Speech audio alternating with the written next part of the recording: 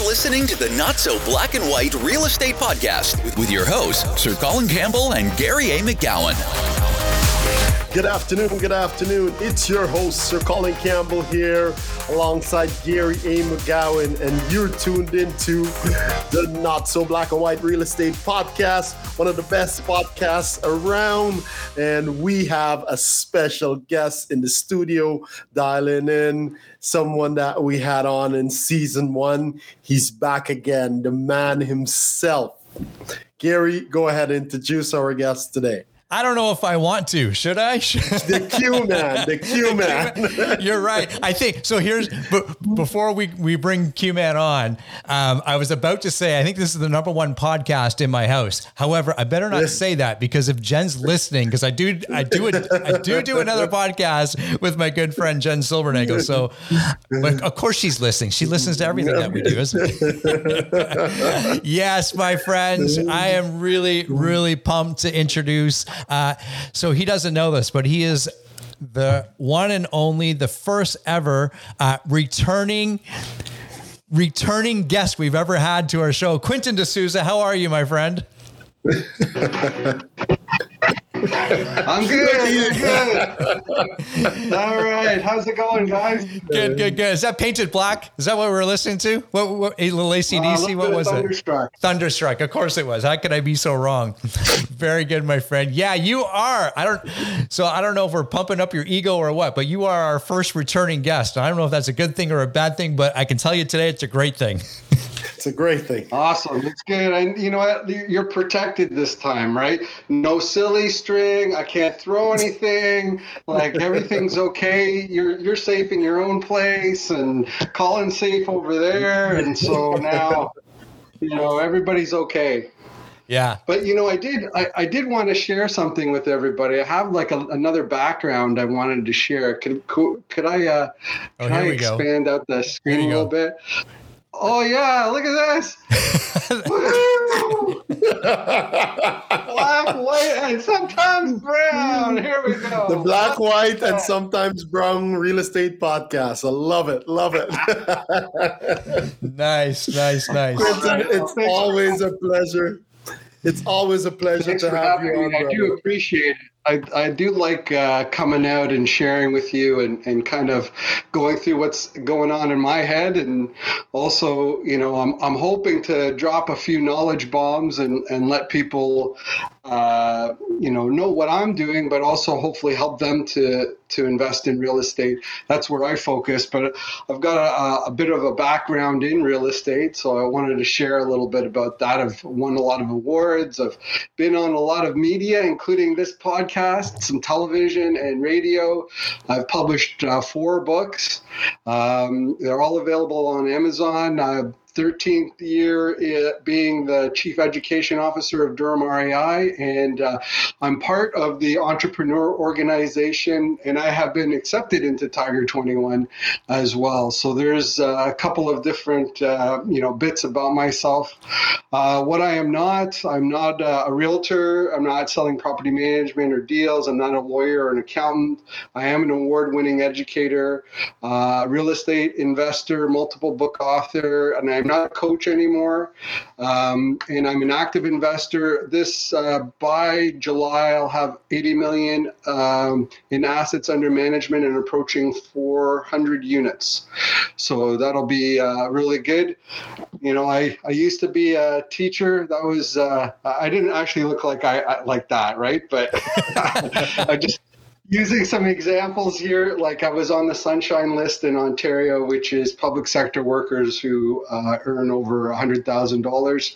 And I left that in 2014 to focus on real estate full time. And I encourage everybody to double their income using real estate investing. I think it's a great way of doing it. I mean, you have Gary and Colin that can help you invest in real estate for sure, put you on the right track. And I think that's a great place for you to gain your wealth.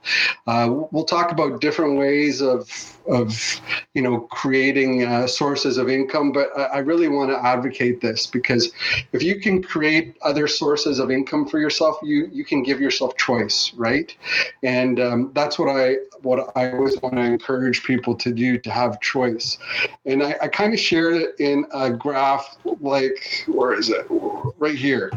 So, like, if you take a graph like this and you look at, the sources of income that you have, like if you have like a salary or commission, or you have real estate cash flow, whatever it is, if you were to list all your sources of income, right? What would happen if you took the primary source of income and crossed it out? What would happen to you? Would you be stuck? Or would you have options, right? And I want everybody to have options. I want people to have different options when it comes to their life. And, I say never rely on one source of income.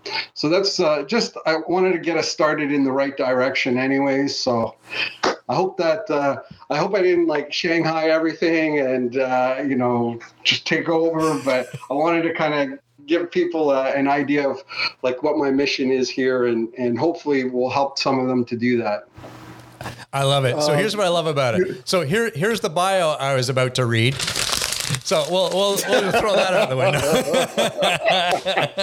All right, that's what I like. And you know what I always loved about Quentin, Colin, while he's listening into our conversation, he always comes prepared. And even when, so even when it's just to pick up the phone and have a quick conversation with Q-Man, whether it's been 6 months or 6 days, he always picks up right where we left off, my man. And that's what I always appreciate about you. And I think one of the biggest things out of that, Quentin, is, you love sharing, you love teaching, and you love practicing what you're preaching. And we've known each other, the three of us have probably known each other for, almost close to 10 years now. And, or maybe it's been longer. In fact, you've always been like that. So keep that going, because it rises the tide around everyone else as well. And everyone's success as well. Cool. Okay, where do we want to start? That's the beauty of this. Well, with that being said, Gear, Q-Man mentioned a lot of stuff there, and he mentioned about multiple streams of income, and I would almost like to start off there. However, I know I'm about to say something that is going to tick a lot of people off, and I want to say. Wait, do you want a drum roll? I can get you a drum roll first if you want. Yeah, sure. Oh, no, wrong one. There you go. No, I think one of the biggest mistakes is trying to have multiple streams of income. Hear me out. And I truly believe a big mistake is everyone trying to have multiple streams of income. I truly believe multiple streams of income is a tool that the rich use to continue to build wealth versus not just the tool to get rich. Again, let me explain. With multiple streams of income, I truly believe you need to execute on one level first, be proficient there, and then create a second stream. Because we know the old saying, where you jack of all trades, something of none, master right? of none, Master of none, right? You don't necessarily just want to go out there and start creating multiple businesses, and you haven't created one successful business. So I think what we're going to be going through here today is years of Quentin working and building up and being secure in that business before he moves on. So I just want to at least share my thought there. How do you feel about what I just said there, Q? I think you're on the right track, and we probably aren't going to disagree on that. I think if you look at the way that the sources of income that I have, they're all related to real estate, or mostly related to real estate, if anything, right? If I did this graph 6 years ago or 7 years ago, I may have include house flipping as an income source, whereas I don't have that now because I tend to be not as active. I don't want to be, doing project management or doing that sort of thing when I'm thinking about my real estate investing. But yes, definitely, have all your eggs in one basket and watch that basket is good, especially to get started and to keep your wealth. You want to have different streams of income coming in. But I think that it's not necessarily that you have to focus on creating different streams of income. If you're creating or you're focusing on a specific asset class, usually other streams of income come along. So let's use real estate as an example. If I'm focused on, buying single family homes, renting them out, or duplexes or triplexes, I'm also probably going to take property management as an income source, or I'm going to maybe become a realtor and have that as part of my income source. They may be interrelated along the same category.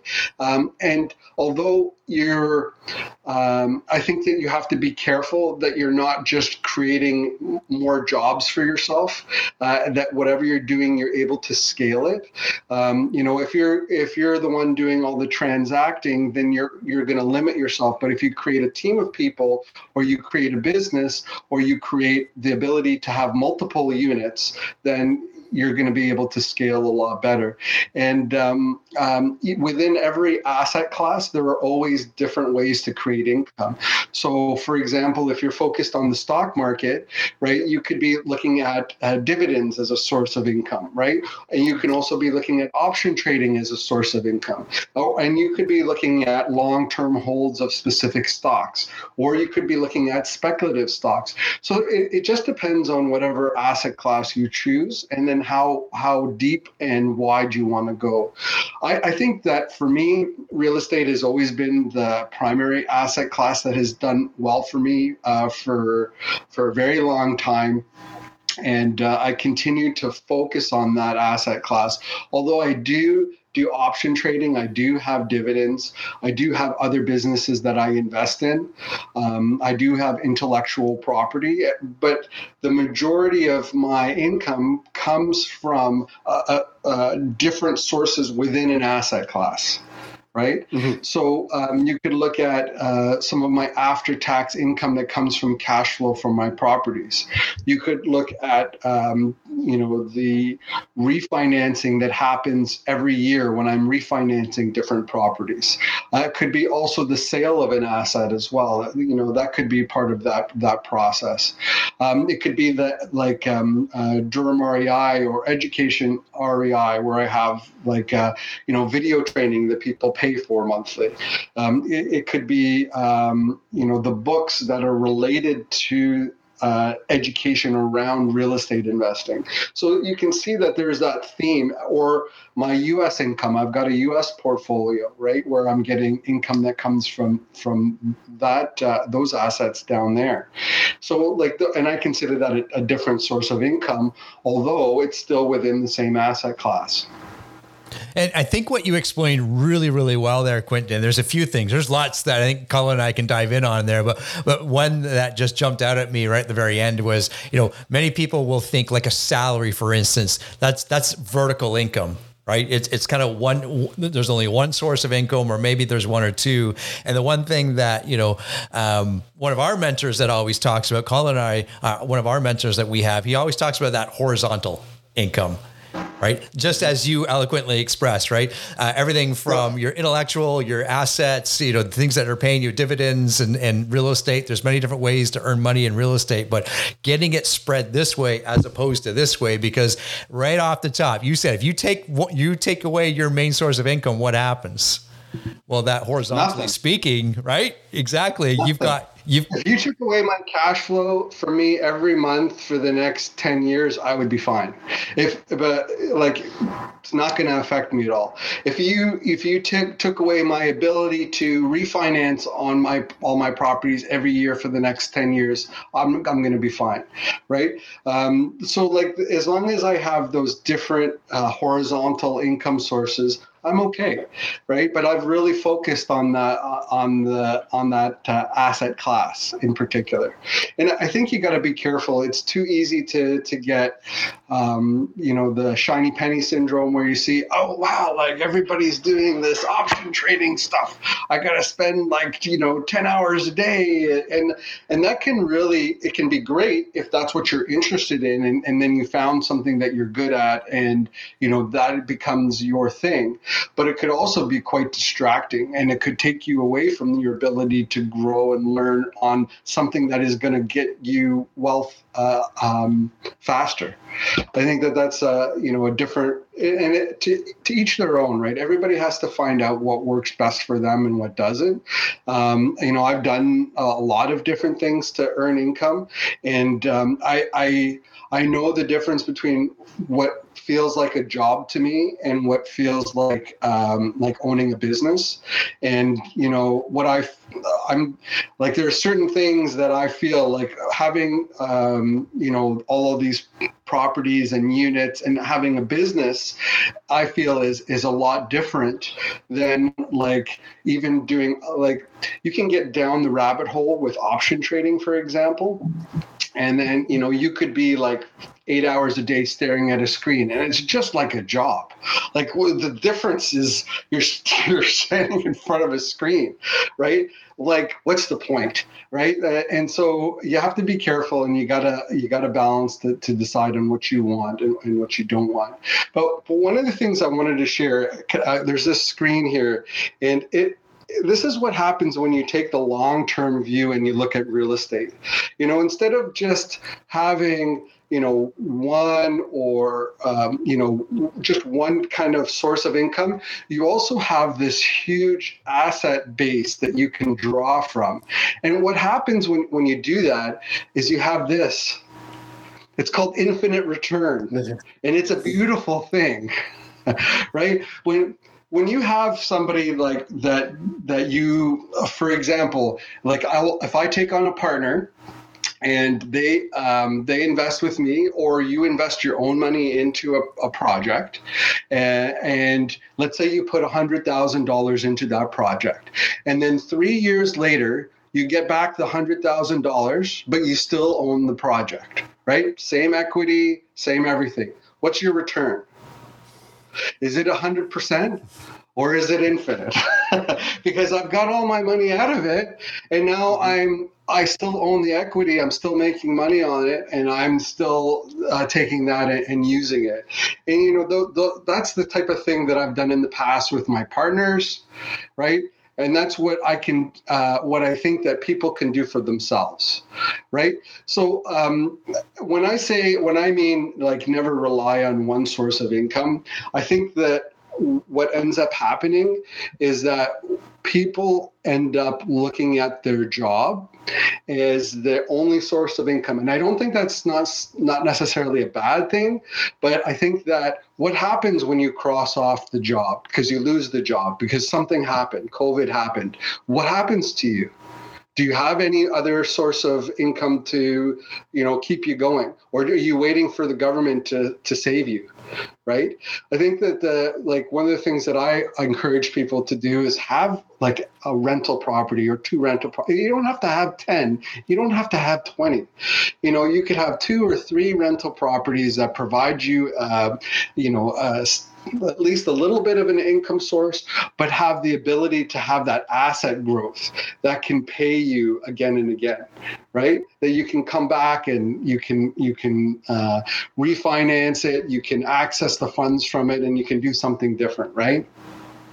Yep. We see that. We see Loeffler there. The Loeffler guy is back. He heckles sees most of our guests. Yeah. It's true. It's true. We love them. One of the things that you've been talking along the lines of, and I want to circle back to, because I think it's incredibly important, you know, as we scale any business, and of course, today we're talking about real estate. You mentioned it's important not to, you know, create jobs out of it, right? And if you're going to create like a property management company, or like you said earlier, you know, investing into stocks, don't make a job out of it. So talk to us a little bit about that. You know, obviously there's certain things that we need within our business, but we don't want to use ourselves to become that main employee of that business, right? Yeah, that's right. It's the difference between, like, you know, if you look at the cash flow quadrant that Robert Kiyosaki shares, it's the difference between employed, self-employed, business owner, investor, right? And you want to try to get to the business owner investor side, not the self-employed or employed side. And you know how that is when you feel like you have to be like, honestly, I started to feel. And it's not like I really enjoyed coaching, but I felt that coaching started to be a job for me. Like I felt like I had to be somewhere at a specific time, and somebody had to, you know, and if I wasn't there on that time, like somebody was going to get mad at me. I was like, you know what? I think that I got to be careful. I don't want to do that. I didn't leave my job to create more jobs for myself. I wanted to create a business. So what does that mean? Well, it means that I can do things that I really enjoy, but I don't want to feel like I'm plugged in at specific times. The other thing I wanted to share is when you're looking at real estate investing, there are different phases of the real estate investor. I don't know if you can see this really well. You stay there. I'll zoom in. You keep talking. I love. Oh, there you go. There you go. I can zoom in a little bit here. So what happens is, like, when you start off real estate investing, you're in this building phase, right? So you're building your portfolio. Your leverage is going to be higher. You know, your cash flow is going to be lower.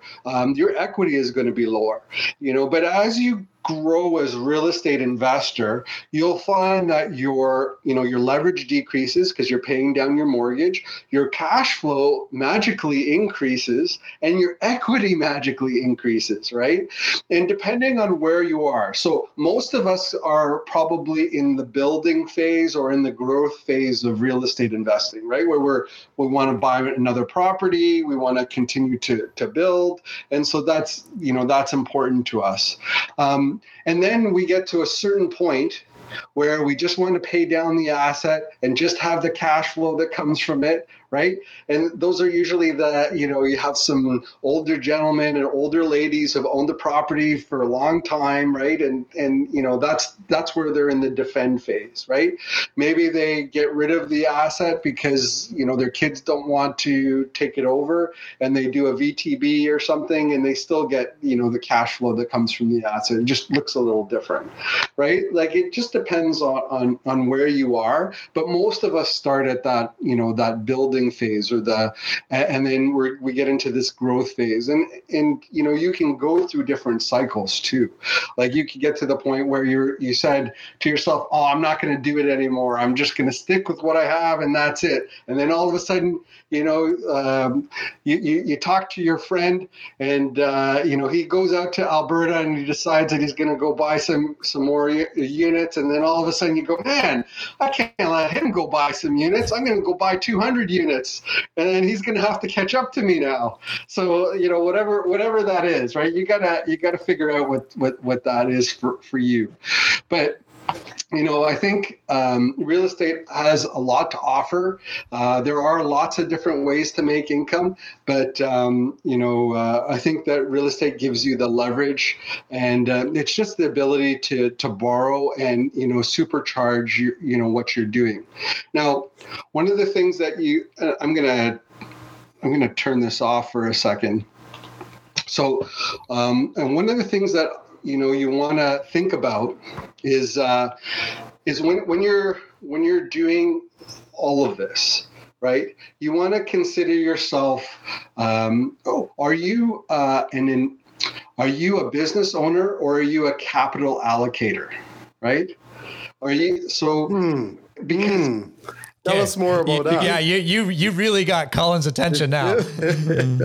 Yeah, because sometimes you may think of yourself as a capital allocator because you look at your assets that you have and then you look at the return on equity that you're getting for those assets and you're thinking, man, this doesn't make sense.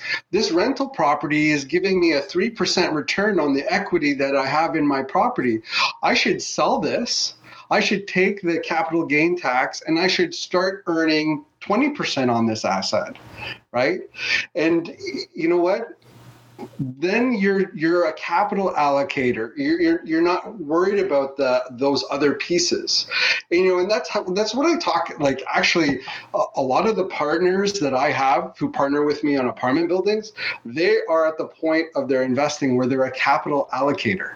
They're taking funds out of. Sometimes they're selling like a single family home or they're selling a duplex and they know the power of real estate, but they don't want to be part of the day-to-day business of it. They want to be the capital allocator and they want to get the return on equity, right? And so that's kind of the piece that, you have to decide where you are. Do you want to be a business owner? Or do you want to be like an operator, right? Are you an operator or are you a capital allocator? And, if you're, this is my pitch. If you are a capital allocator, talk to me. I'm happy to help you get you into a building, right? So Q, there's a lot that you said there that I would like to unpack. First, you said, don't go creating another job. If you're looking, you're at that level where you're good where you are in whatever job you have, and now you're looking at adding one more stream of income, right? So now you said, don't go creating a job because in that case you'll be trading, time for money. And what you're basically saying, let's trade money for money. Right. So whether it's investment, whether we're investing, now that money is going to go out there and work and create more money for us. The richest man in Babylon, have your monies go earn more money for you. Right. So now we're talking to that person who's listening to this podcast and is thinking, okay, that is a brilliant idea. Thank you. Light bulb went off. Where do I start? And since it's a real estate podcast show, let's start with real estate. I think so. I think he's got something for this. I think he has something. And if you're listening on the podcast, we're sharing some slides on the screen, so you can always circle back to YouTube afterwards. But what do we got here, Quentin? What have you been up to the last little while? So if you want to be a capital allocator, you can be a capital allocator in a number of different ways. All you have to do is look at the yield that you're getting on your equity. So what you would do is you would say to yourself, okay, on my single family home, it's worth $800,000. I have a $200,000 mortgage. My mortgage pay down is X, my cash flow is Y, and then my appreciation is probably about a Z, right? And if I add those together, divided by the equity, I can get a rate of return. Okay. And usually if you're looking at a property like that, your rate of return is probably less than 5% because of the mortgage pay down, the cash flow at that point when you're 10 years down the road, right? I'm not talking about you just bought the property because your yield is going to be probably in excess of 20% if you just bought the property. But if you owned it for a long time, this is what happens. Your return on equity drops. So as a capital allocator, what you would do is you would say to yourself, okay, if I sold this property, I took the tax hit, and let's say I paid $100,000 tax hit on it, but now I can take that. Let's say, what did we say? About $500,000 left, but now I can earn 20% again, or 30% on that money again, right? Now what I'm doing is I'm taking those funds and I'm being a capital allocator, and I'm able to get a higher yield on it. And that's really what we want to see, right? So you have to decide for yourself, is that, that's one way to do it, to be a capital allocator. I didn't bring so that I just graph wanted, over. sorry. Yeah. Let me interrupt you for a second there. I just want to make sure people are staying up to speed with us. When we're talking, it's all about the scalability of things too, right? As we, invest more money or invest into larger assets, the scale of economy just keeps going and going. We're talking about, excuse me, getting a 20% return on $500,000. That's a $100,000 return. Like let's just kind of circle back to what that big number is. Now we're talking, right? And you can do a lot of things with that type of return or that type of equity. Right. And the beauty about that in the type of projects that I do is that in 3 to 5 years, I return the initial investment to my investors, and then they can earn a return on the return. Right. So like it becomes that, it's not just me. Like I'm not special. Like, if you focused on doing this and you work hard and you understand apartment buildings, you can do this to yourself, right? It's not that I'm the only person in the world that knows how to work on apartment buildings. You can do this with other projects as well, right? You just have to figure out, if that's what you want to do. Because as Colin was saying, are you an operator or are you a capital allocator? So, and that's where you want to kind of decide for yourself. What I find is that a lot of my potential partners were investors before, or they have a higher or better use, like they're doctors or they're business owners, and they are better to spend time there than they are to be operators again in another business. Instead, they want to be a capital allocator, take those funds, put them in a project, and allow it to earn, 20% or more on the funds that they have, and then they continue to roll them into the next project, right? And I've been doing this for a long time. Like I've got, I did have some quotes from like my previous investors. It's kind of a little too salesy, but I had some quotes from like people that I've been investing with for over 10 years, right? And then the type of things that I've done with them. I don't know if I can put something like this up, but Andrew, I started investing with him in 2011, and on the projects that he's invested with me, he's made over 40% a year. Right. So just imagine. And so you can imagine after a couple of years, your money is out. So then what really do you have?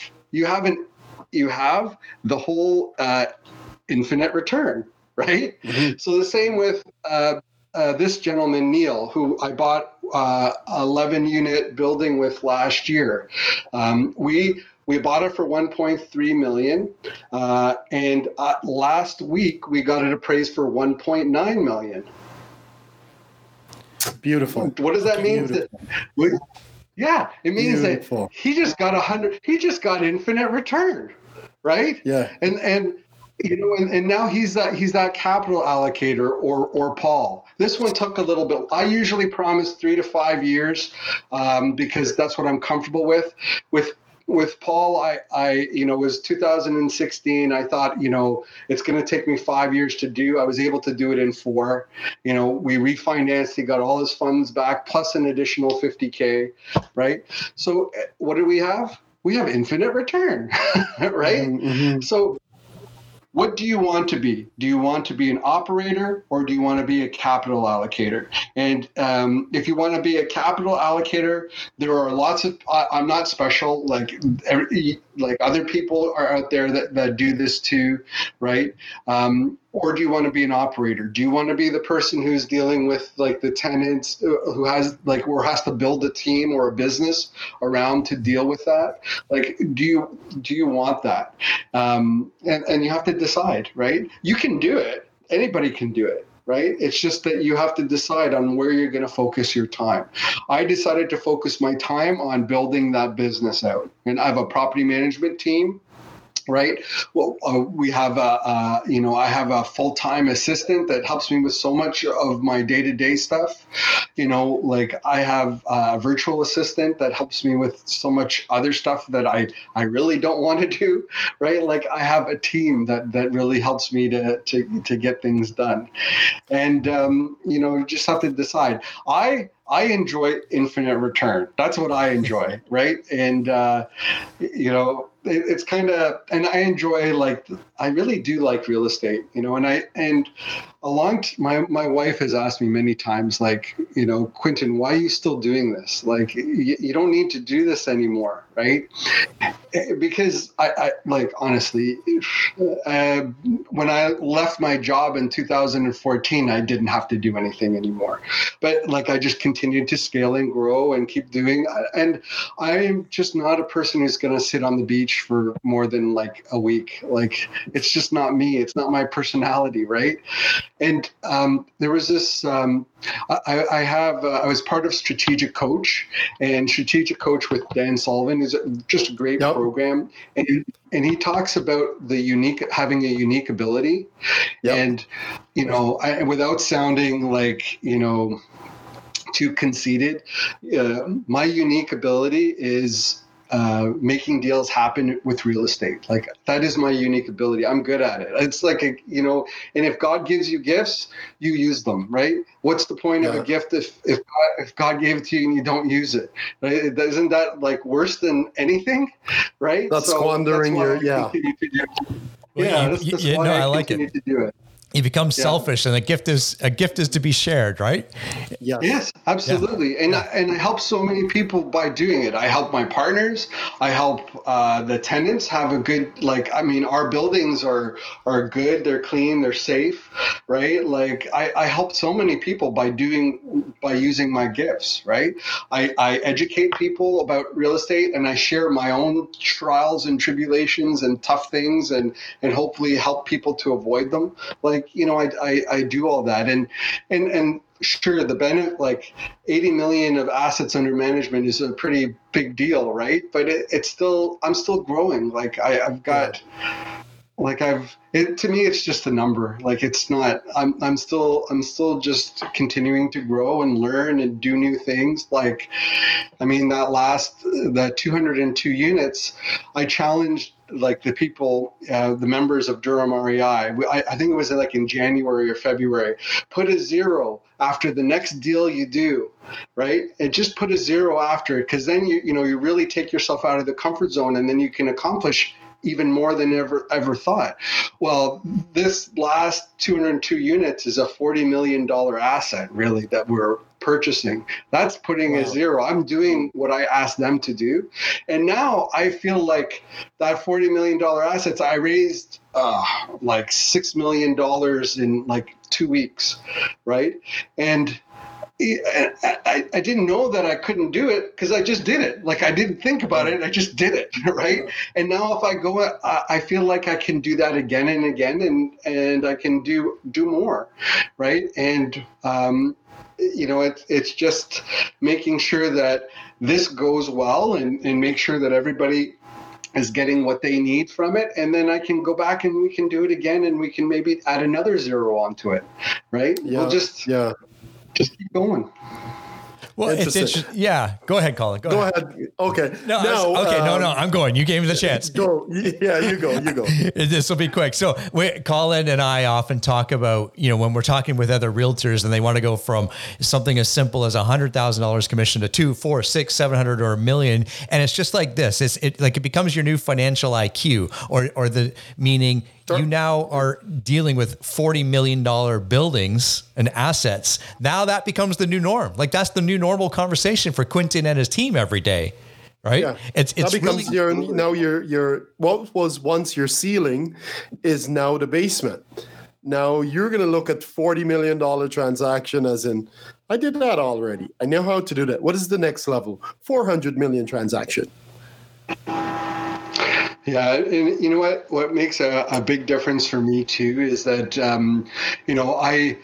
there's a group that I'm a part of there are real estate investors across Canada through the Entrepreneur Organization, and they're they make me look small. Like one guy like picked up 1,000 units in the last 3 months, and I was like, man, I can't be in this group and just have like, like I gotta pick up my game. I can't be in this room with these guys, right? Like and it's really good. It's good for me because like I'm in a room with people where I feel like if I have a question or I have a problem that I can ask them anything, and I'll be able to solve the problem, right? And these guys, they were, some of them you would recognize their names for sure, and it's really cool that you can do that. And I don't think, like having people around you that push you, like, or even explain to you mental models or frameworks, like that horizontal income is a mental model, right? It's not something that everybody understands. Scaling and assets under management or different fee structures, they all come from knowledge that other people have already experienced. And if you could have people that can share that with you, that you help them and then they help you, and make it like not just a receiving thing but a giving thing, it becomes beautiful. Like there's nothing that can stop you. There's so much that you can do, right? I have so many great friends, so many like in real estate investing and outside of real estate too, but I feel like I want to help them and they want to help me. Like, we want to help each other because we're here to, like, why are we on this earth, right? Like we're here to make a difference, to change, to grow, to learn. And I think that's great when you can find groups of people out there and create a tribe, or, learn with other people. It's just amazing what you're able to do and achieve, right? Now, Quentin, you mentioned, because there's a few things you mentioned there. Here you are in a group where you're feeling like, the smallest guy in the room compared to all these giants. And there's the old saying, if you're the smartest person in the room, you're in the wrong room. So constantly, you're surrounding yourself with people who are pushing you, who are challenging you to think bigger. And this is where you mentioned the importance having that group, having that tribe, having that program where you can plug in, where people challenge your thinking. Now, how has that helped you to build? Because I think we've seen on the screen you have, 8 streams of income so far. How has being in groups like those and being in environment like those allowed you to, push beyond your comfort zone to build a bigger life for you, ultimately impacting more people around you? Yeah, that's really an interesting, if you looked at me where I started from, like we came to Canada and, came with nothing, right? Like when we came to Canada, I was like 3 years old, and, we stayed in somebody's basement, like actually underneath the stairs in somebody's basement when we came to the country. Like I remember, just like growing up in the 80s in Toronto, man, and being brown, it was not the best experience, I gotta say, right?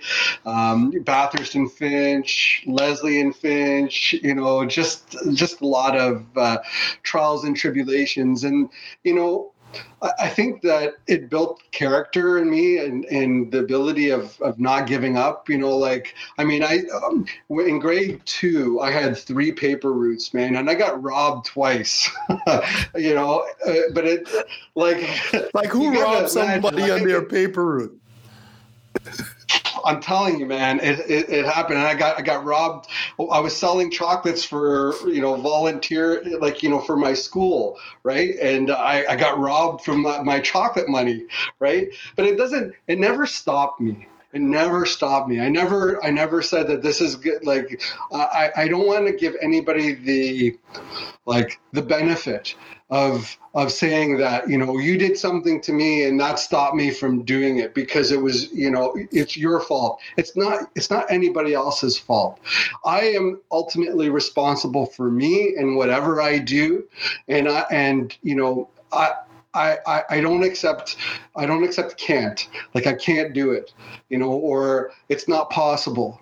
It's really about, and surrounding yourself with people that help you to do that. And, it's avoiding the negative people who are always saying, oh, you're not going to be able to do that. Man, I ran a marathon. Okay. I ran a marathon. Yes. You did. If you looked at me like 3 years ago, there's no way you would have thought that I could run a marathon, okay? Like, you know why? Because I don't accept can't. I don't accept it's not possible. I don't accept you're not going to be able to do it, right? Everybody has the ability. All you have to do is change your mindset and you change your life. Right? Change your peer group and you change your life. There's so much out there and there's so many good people, right? You just gotta find them and make sure that they become part of your inner circle, right? And if you can make those good people part of your inner circle, there's amazing things will happen, right? Just don't, blame is giving other people control, right? And I don't give anybody else control. It's me. Mm-hmm. Like I'm the captain of my ship. I choose the destiny. I choose where I go. I choose what happens to me. Right. And I think that everybody can make that choice. I'm not special. It's everybody. Everybody has the ability. They have it inside them. They just have to find it. Yep. Well said. Well said. And it's funny because I hear you saying a lot of that, and I'm also hearing Earl Nightingale, and I also notice an Earl Nightingale book behind you. So, well said. Well said. Beautiful. Yeah, thank you. Yeah. Colin, we've kind of run over typically the time when we do our little rapid fire. So either we do it or throw it out. I say we do it because this is Quentin D'Souza, my friends. We got to do it. All right. Number 2. And I didn't even bring silly string. That's true. It's true. Okay, hang on a second. We gotta set this up properly here. That's good enough right there. Okay. So as you know, let's play a little music in the background here. These are important questions, Quentin, because they are incredibly serious. And you know that that's not true because that's not how we roll around here. So I'm going to ask you a few questions. Let's see where these answers take us. And I'll try to, we might even ask one or two from the last time and then revert back to see if it's the same answer. Okay. First question. Easy peasy. Favorite season of the year? Oh, I thought this was an easy question. Fall. I love the leaves changing. I love taking a walk in the fall. Not too hot, not too cold. Okay, yep. Very good. A place you most want to travel? Ooh, place I would love to travel to Fiji again. I'm actually working on my citizenship. So, I was born there, right? And so I'm working. And funny enough, apparently Fiji is like a tax haven. Who knew? Really? Well, we need to talk about that after. Yeah, this just opened up a whole new conversation. Yeah, the Asian cut. Anyways, apparently, down here we've got the South America out there. It's Polynesia and stuff. So, nice. Who knew? Nice. Okay, a little bit more serious. Who was your first celebrity crush? Oh, Christina Applegate. There we go. Yeah, hands down. Yeah, I think I had the poster, in my bedroom for sure. Nice. Favorite junk food? I saw cookies in a slide before, so. Yeah, cookies are probably up there. I like pretzel chips, though. Pretzel chips are good. Okay, Yeah. not bad, I not don't know bad. what it is. So speaking of pretzel chips, because that's something you would typically dip into something, is double dipping at a party? Yeah, double dipping at a party ever acceptable? Oh, I don't care. I don't care. It doesn't bother me. Give me a break. I love it. I love it. Like, come on. I don't know. Nice. Whatever. Be worried about that. Something else is gonna happen to you too. Whatever. Yeah, that's what we have immune system. That's the best answer. Yeah. That's the best answer. I'm turning the music off. This is a serious question. Okay. You ready for it? Lean in. Here we go. Name one of the 7 dwarfs. Sleepy. Yep. Yeah. Oh, what happened? Oh my God! I got stuck in this hologram. Oh, we knew that was coming. We knew something was coming. I got turned black and white. I don't know. I guess I'm on the right podcast. Nice. You're on the right podcast. Yeah, Don't worry. you found yourself in the right podcast. Okay, that's good. That's good for the rapid fire for today because how do you leave that? Beautiful. So going back to the 7 dwarfs, out of all the podcasts we've done, only one person has named somebody different. Everyone else is named Sleepy. So you are in very good company because that's where everybody else lands. But do you want to be in that company? Yeah, I don't know. Well, it could be Dopey. Dopey would be the other one. That would be my choice number 2, but whatever. Yeah. I think that was our other choice. So that's in second with only one guess is Dopey. Funny enough. Funny enough. Okay. So obviously you don't start off by buying big apartment buildings. From your journey, let me rephrase that. Your journey. You didn't start out buying apartment buildings. You started buying, single family homes, converting them into duplexes, and then one thing leads to another.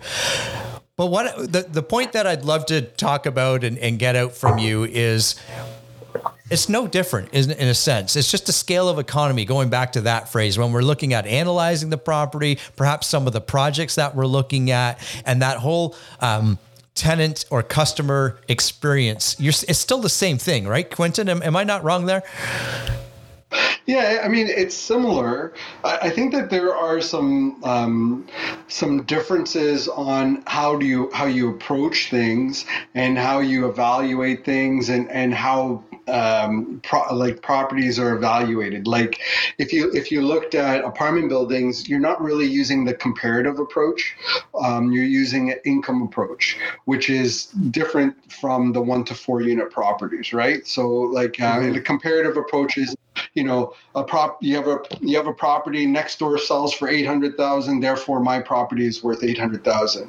Whereas in apartment buildings, net operating income divided by cap rate gives you the value of a building. It's more mathematical than it is, what something else sells close by. But I mean, overall, like the property management is similar. Scale is always different, right? I have one roof and I have 40 people 40 different families that live under the one roof. So it offers some scale differences. One of the big benefits though is refinancing. You get stuck big time in the 1 to 4 units because you cap out. You're not able to get new mortgages. The income that you have, including the income that comes from the property, prevents you from refinancing a property. Whereas if with the multi-unit properties, other than if you deal with CMHC, but even when you deal with CMHC, because there are ways to work with them, you can refinance a property again and again and again. And in fact, I've done that, twice on, I'll give you an example on a 6-unit building,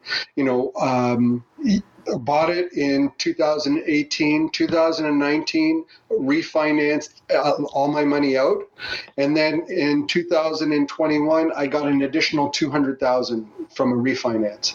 I could not do that in a single family home or a duplex. It's just not possible. But the property supported it, right? And it's all about numbers. So it is different that way. But you're right. Like, you got to start somewhere. I suggest people start in the 1 to 4 unit space for sure. It's a great place to start, and it's a good place to accumulate assets and create that good asset base that you can draw from. And then if you decide to be a capital allocator, you can always talk to me. Well said. Well said. Now, I know we're coming up on time, but I want to make sure we answer this question.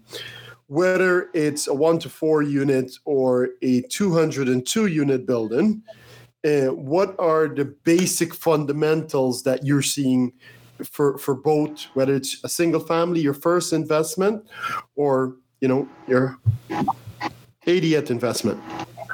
What are the fundamentals that you're looking at as an investor? So we're referring to this 202 units, right? So, yes. The fundamentals have to do with the location of the property. It has a lot to do with the population growth. It has a lot to do with the fundamentals of the area, whether people are leaving or coming there. I'm really not thrilled about dealing with these small tertiary markets, like really out there in Northern Ontario. I think that there's, there can be some issues that come with that. You have to be very careful. You have to know what's going on. You want all the fundamentals to be there in the market that you're dealing with, whether it's 1 to 4 unit properties or 20 or 30 unit properties, right? Those are some of the big kind of picture ideas that you want to keep in mind. You want to have a variety of ways that people earn income. If the mine closes down and that's the only source of jobs for the town, what's going to happen? It's not going to be a very pretty sight, right? And so you have to be careful. So just keep that in mind. And I think if you're working from a fundamentals perspective, I think that you should be okay. And that's true for 1 to 4 or 200 units, right? Yeah. Well said. Well said. Beautiful. Okay, so we got about 2 minutes to go, and lots to jam in 2 minutes. And going back to the wealth allocation, and a lot of people, they'll say to themselves, and I want to make sure it's very clear here on the podcast. I want to invest in the 200 unit type buildings or bigger buildings, 80 unit buildings, but I don't know how. Well, what Quentin's kind of laying out here, what we've talked about in the past, many people, we don't do it alone. We do it with a team, right? And whether that's, your property management team, your power team, as it's once been called, but also from the investor side, there's many people out there that are in a position to provide the funds to buy these types of assets. And that's what we're talking about here, right? Quentin is finding that right type of team member who's going to lead the charge, like a Quentin D'Souza, for instance. He's bringing all the expertise, putting it on the table and navigating that whole transaction, the management of the property and everything like that, Quentin. That is what we're talking about here, right? Yeah. And you got to decide for yourself, because sometimes we get lulled into this belief that real estate investing is purely passive. Like, we hear passive. And, if you're the operator, it's not passive. It's easier when you're dealing with 1 unit, like a single family home. It's easier when you're dealing with a duplex, right?